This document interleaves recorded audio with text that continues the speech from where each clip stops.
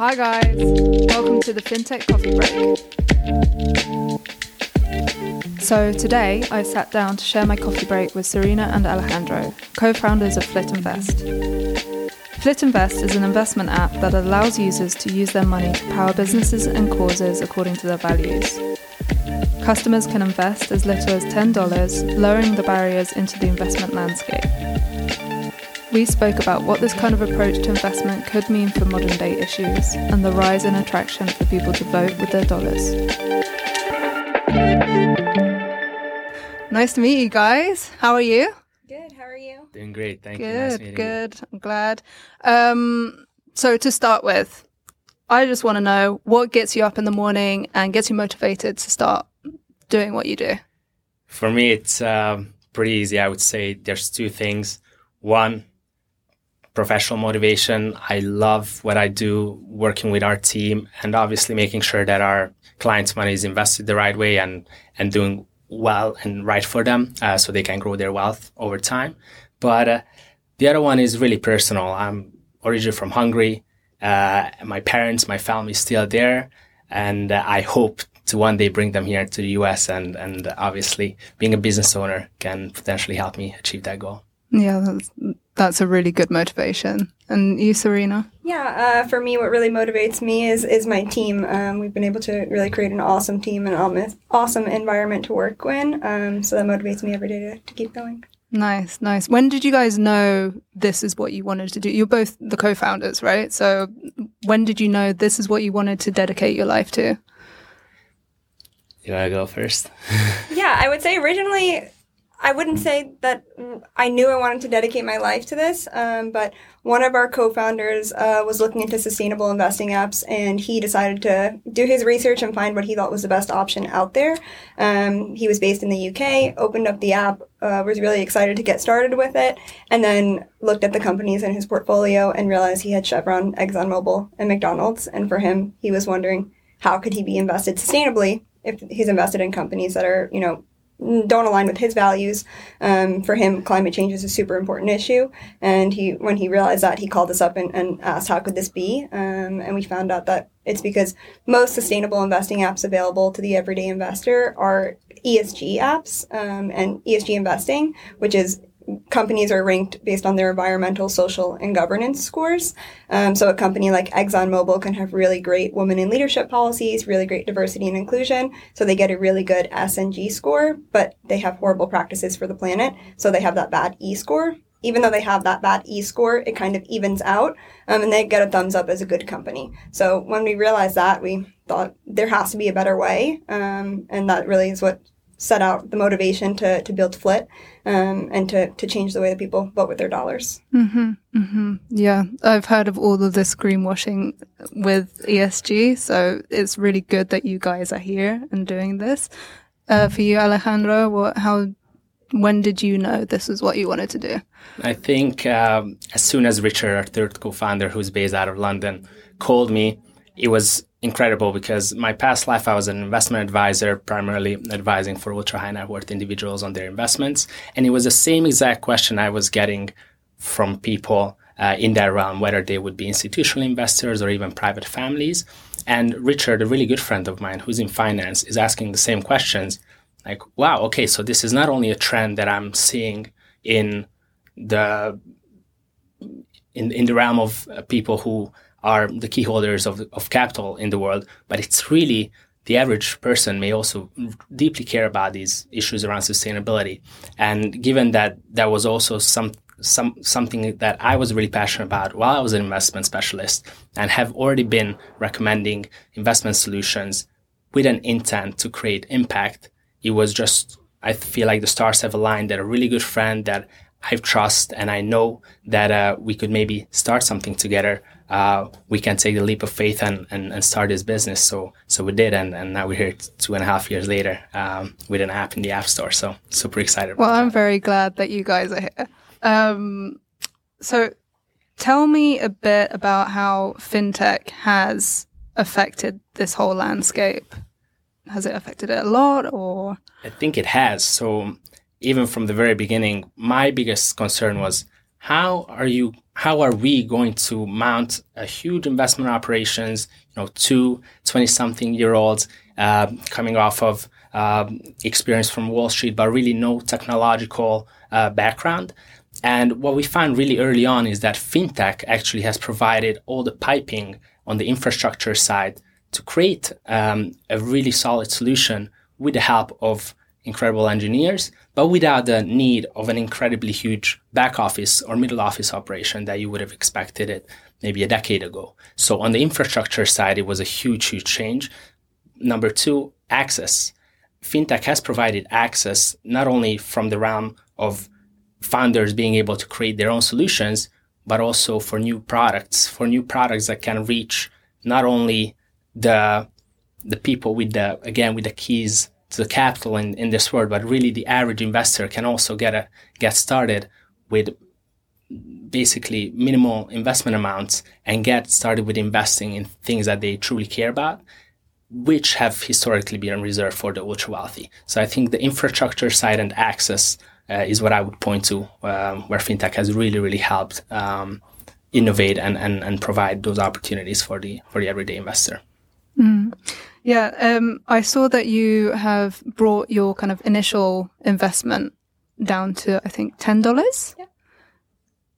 What impact has that made? Like, how have you seen it change the kind of clients that you're having, or?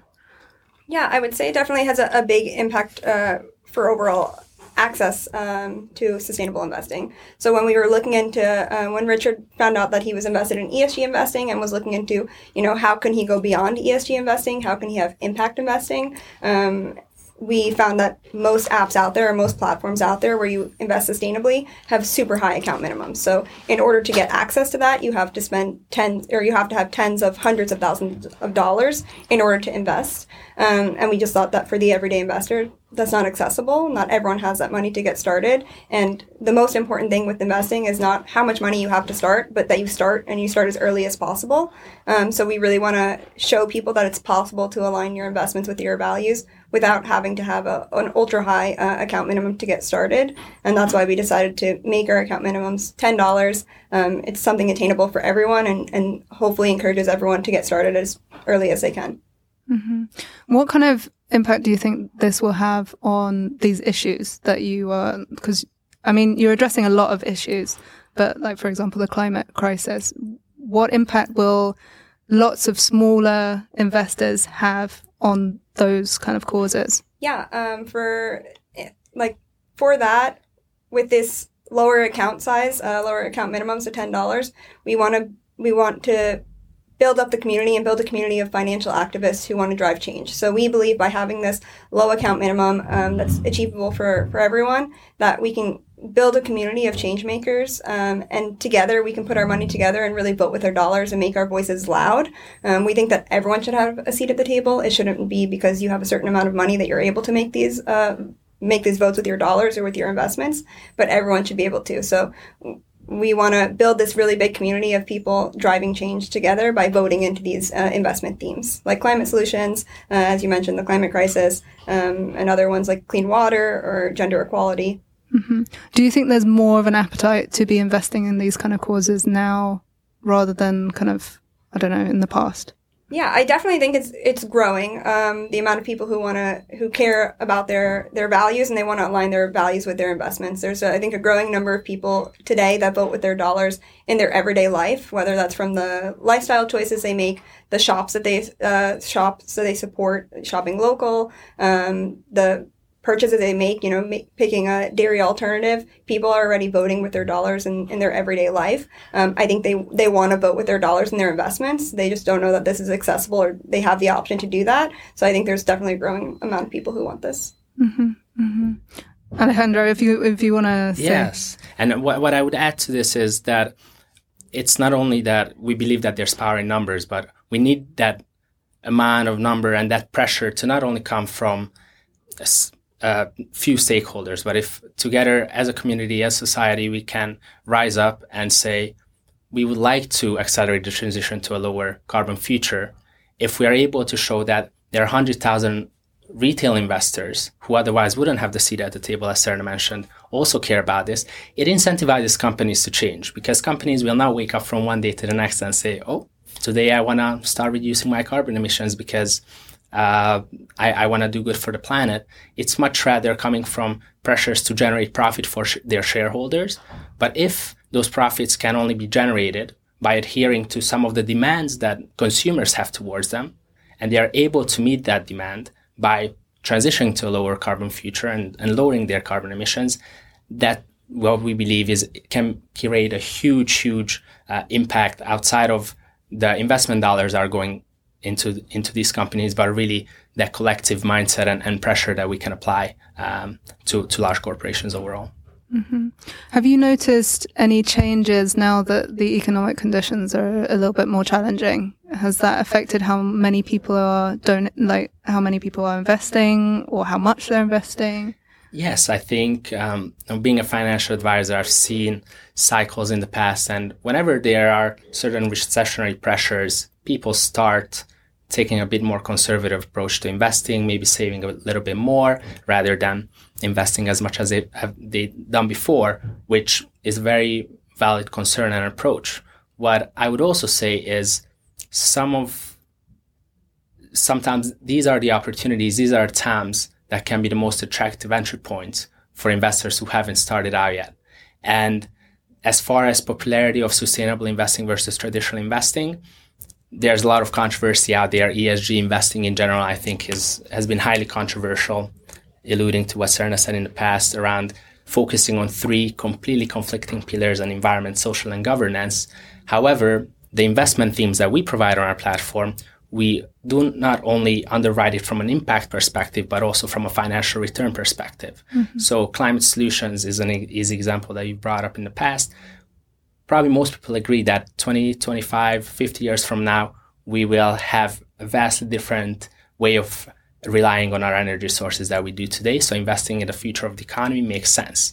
Affordable healthcare, another theme that maybe some people don't think about it as much, but being in a society of aging population, incredibly rapid advancements in medical technology are all fundamental drivers of an investment thesis to invest in many of these companies that are creating the solutions for the long term. So it's not only that they will create incredible impact and will result in a more sustainable, just and equitable future for all, but it also helps the everyday person grow their wealth over time because you're investing in things that will grow as time passes and for the better of the future.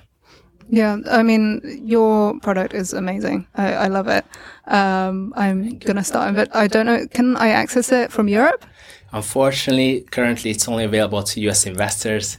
There are a lot of regulatory reasons for that, but we want to make sure that we started out here. We're able to showcase that people, the everyday person has the availability to invest this way, and they're willing to do it. And we definitely have our eyes on international expansion, given our team's makeup as well. Awesome. So one more question on this point. We've brought it up. Greenwashing. I know technically it applies to the climate crisis and stuff like that, but I'm sure that there's other ways that companies kind of wash over certain aspects or pump up the fact that they're doing certain things. How does your approach kind of get around that, see through all this greenwashing and make sure that the investors are investing in what they want? Yeah. So as far as greenwashing, pinkwashing, impact washing, these are some of the terms that relate to where companies may put out false or misleading information around a product or their services' impact on the world. And a great example to that is over 90% of investment funds in the US in 2020 that were labeled as green or sustainable have resulted from remarketing efforts. There were no underlying change in the investment process or the management of these investment funds, but really just relabeling. And this is what has driven us to start FLIT Invest, given Richard has spotted this greenwashing as a slightly more sophisticated investor. But unfortunately, for the average person, this may not be as clear. So the way we are looking to go beyond that and go beyond ESG and just providing a score is providing you, which are part of our core features. One is giving you the opportunity to divest from industries you don't want to agree with. And this is the better known investment strategy that has been around for decades. You can exclude tobacco, fossil fuels, private prisons, civilian firearms, if you wish, from your portfolios, and we can follow that. Or you can actually follow an active ownership approach where you say, I want to invest in Chevron or ExxonMobil, but with the expectation that I am going to be actively participating in board meetings and voting for proposals that will drive them to a more sustainable future. So we give these two options to users. And beyond that, for each of our investment teams, we provide metrics that we rely on internationally recognized frameworks. For example, in clean water, how many gallons of clean water for access to clean water assets have your underlying portfolio companies generated, or how much carbon emissions have been avoided or removed from the atmosphere through your investments in your climate action portfolios. So we quantify these metrics, which is hours and hours of analysis on our team's part. But we want to make sure that no matter what you select, we are transparent about it and we report on this. So it's really the transparency, the reporting, and the intentionality is what I would say that primarily differentiates us. Mm-hmm. Mm-hmm. Do you want to add anything, Serena?